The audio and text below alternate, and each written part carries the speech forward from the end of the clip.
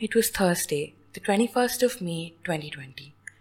India was in phase 4 of a nationwide lockdown to contain the spread of the novel coronavirus.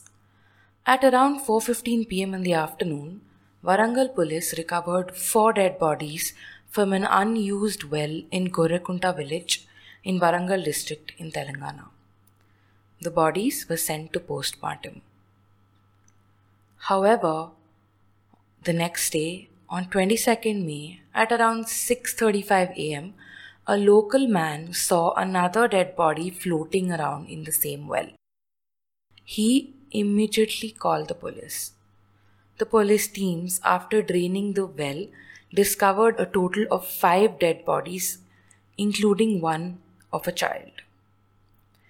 The deceased were identified as Maqsood, aged 55, a native of West Bengal working in a gunny bag manufacturing unit in Warangal for the last 20 years. His wife Nisha, aged about 48 years, daughter Bushra Khatun, aged about 22, sons Shahbaz Alam, aged 20, Sohail Alam, aged 18, and Bushra's 3-year-old son. The remaining bodies were of Shriram Kumar Shah, aged 26, Sham Kumar Shah, aged 21, both natives of Bihar, and Mohammed Shakil, aged 40, a native of Tripura. They were all workers in the same gunny bag manufacturing unit. The police initially believed that these deaths could have been a mass suicide driven by the lack of employment or food during the lockdown. However, when the 5 new bodies were discovered the next day, they began to investigate other reasons like family feuds or mass ritual suicide. But the story the investigation would reveal around 72 hours later would not be too far from a Bollywood thriller.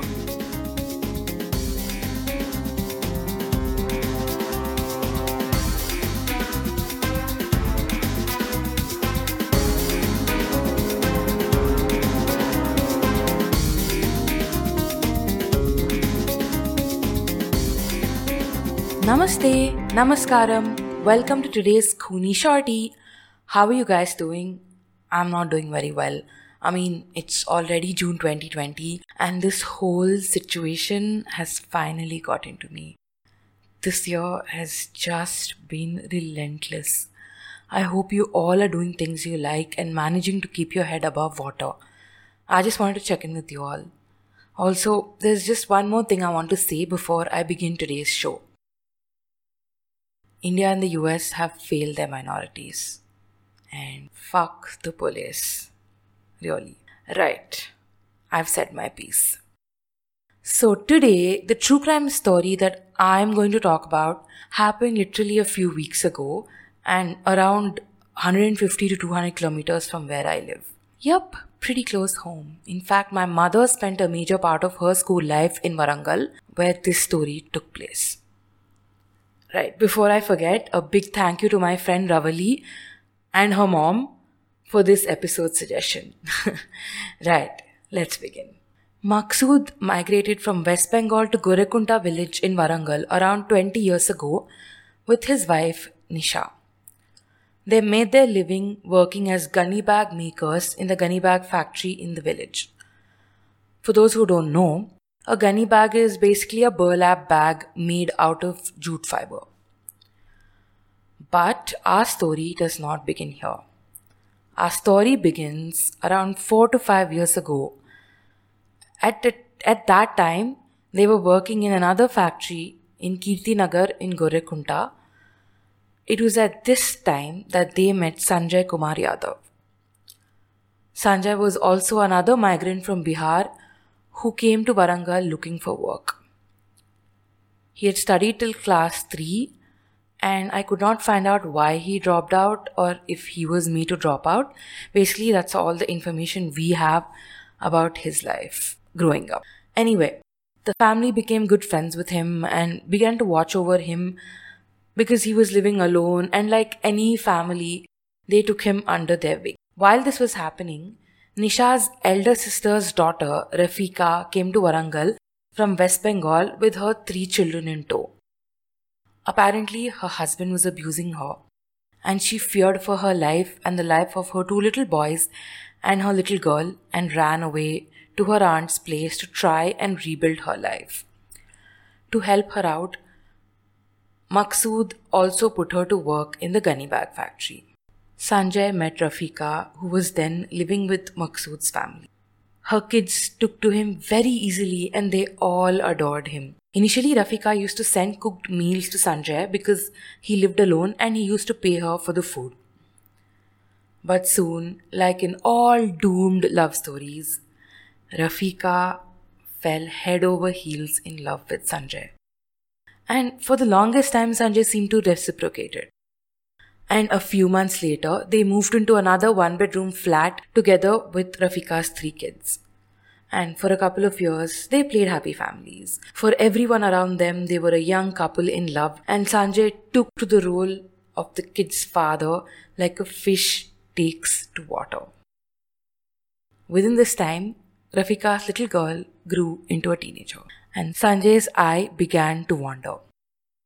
He could not keep his eyes and later his hands off Rafika's girl. He started making advances towards her and slowly began to misbehave with the child. This child, by the way, who was and is still a minor. Rafika noticed this and became furious. And rightfully so. Here was a man who claimed to be in love with her, and now he's trying to seduce her little girl. An angry Rafika confronted Sanjay and admonished him about his behavior towards her daughter. She asked him what happened to the promises of marriage that he made to her, and why did her young daughter catch his eye. She warned Sanjay that he better stay away from her daughter or she would file a police complaint against him for trying to misbehave with her daughter. Sanjay broke down and apologized. He promised Rafika that his heart only had space for her and he loved no one else. He told her he wanted to take her to West Bengal so he could ask her parents for her hand in marriage. Rafika was elated. To her, it seemed like her whole life was coming together again. On 6th March 2020, Rafika decided to leave her children in the care of Maqsood and his family. She was very happy. Sanjay and her were taking the Garib Rath tomorrow to her parents' house in West Bengal. Right, for those who don't know, Garib Rath is a train in India. Sanjay and Rafika got into the train on the evening of 7th March 2020. As you could all guess by now, things did not go as to plan. Rafika's plan, that is. While in the train, Sanjay mixed sleeping pills in buttermilk that he had bought, which later Rafika consumed. Once the pills took effect and Rafika was knocked out, Sanjay strangled her with her dupatta. This man clearly did not want to leave anything to chance. He then pushed her out of the running train near Nidubrolu village in Andhra Pradesh at around 3 a.m. After pushing her off the train, he got down the train in Rajahmundry and took another train home. His intentions were clear. He saw Rafika as an obstacle to marry her daughter. Yes, ladies and gentlemen, the man is 26 and the girl is possibly around 12 to 14 years old. A case was registered by the Tadepalli Railway Police after Rafika's body was found on the railway tracks. The police also noted that the dupatta was still around her neck. Her body remained unidentified as no one claimed to find it. But the police continued the investigation and kept the file open. Now, 2 weeks had passed since Sanjay returned home. In this meantime, the lockdown had started, people were all staying in their houses, nobody was moving around. And at this point, Nisha and Maqsood began to ask questions about the whereabouts of Rafika. And Sanjay began to give them flimsy excuses like Rafika decided to stay back in her parents' town because of the coronavirus, or she was unable to get a train to come back, or she was scared of coming back, etc. However, Maqsood and Nisha kept asking him. After a few days, Maqsood even called West Bengal to find out about Rafika, and he found out that Rafika had never even reached her relative's house. Maqsood and Nisha threatened Sanjay, saying that they will file a police complaint about him. At this point, I can't figure out why they didn't go ahead and file this police complaint. It would have ended up saving their lives. I mean, sometimes human behavior just baffles all of us. And this is one of those times. Or maybe they just felt that this is a family matter, or they felt that Rafika and Sanjay were just fighting and Rafika would come back home eventually. No one knows. No idea. But even if we don't know that, we do know one thing. We know that Sanjay does not take lightly to threats. You saw what he did with Rafika. He was also very angry at Maqsood's family as well. He still wanted to marry Rafika's daughter, but there were so many obstacles on his way. He needed to find a way to clear his path. Sanjay began to plot. He started observing the family and the premises on which they lived. Sanjay started going to their house every day from the 16th of May to the fateful 20th of May, pretending that he was only coming to check in with them because of the lockdown. He noted where the kitchen was placed in the house. He saw that there was an unused well near the house. He measured the distance from the house to the well, and slowly an evil, nefarious plan began to form in his mind. Even though he studied only up to class 3, Sanjay was adept at using YouTube. He in fact used YouTube to find out everything about how to murder and how to cover up a murder, where to buy poison, how much poison to buy, and how much poison is needed to kill a person, and other things like that. Yeah, basically your basic serial killer FAQs. It was on one of these reconnaissance missions that he found out that 20th May was Maqsood's son Shahbaz's birthday and decided to strike then. On the 18th of May, in preparation, he bought around 60 to 90 sleeping pills from 3 or 4 medical shops in Hanumakonda Junction in Warangal. On the 20th, at around 6:30 in the evening, he cycled his way to Maqsood's house to attend Shahbaz's son's birthday party. As it was summer, the family was sitting out in the veranda of the building as it would be cooler. Taking advantage of this, Sanjay quietly slipped inside and into the kitchen and emptied the sleeping pills into the dal. Dal is lentil soup, for those who don't know, and is a staple Indian food. He then slipped out and joined the rest of them in the party. By now, we all noticed that Sanjay does not like taking chances. He also stealthily slipped into the upstairs portion of the house where the family neighbors lived and poisoned their food as well. Sanjay knew that they saw him enter the premises and he did not want any stray ends. Slowly, the pills began to take effect and people started passing out. At around 12:30 a.m., Sanjay slowly began to put all the bodies into individual gunny bags and dragged them into the well. Once he finished with Maqsood's family, he went upstairs and dragged the upstairs neighbors Shriram and Sham's bodies into the well as well. From 12:30 a.m. to 5 a.m., Sanjay carefully and painstakingly managed to dump all 9 bodies into the well. The worst part is they were all alive. They died of drowning and not of the sleeping pills. After this, he took all the identifiable belongings and receipts from the house and cycled back to his house. In the next 2 days, as I already told you, the bodies were found in the well. Multiple police teams made hectic efforts to gather evidence in this sensational case, which was proving to be a challenge for all the investigators. And during the investigation, the police relied on CCTV camera footage, cell phone signals to place Sanjay at the crime scene. He was seen on CCTV cameras while he was cycling to Maqsood's house and cycling away from Maqsood's house. Look, honestly, this by itself does not prove anything, but they also found witnesses who corroborated that there was some tension between Rafika and Sanjay in the last few days because Sanjay was making advances towards her young daughter, thus establishing a motive.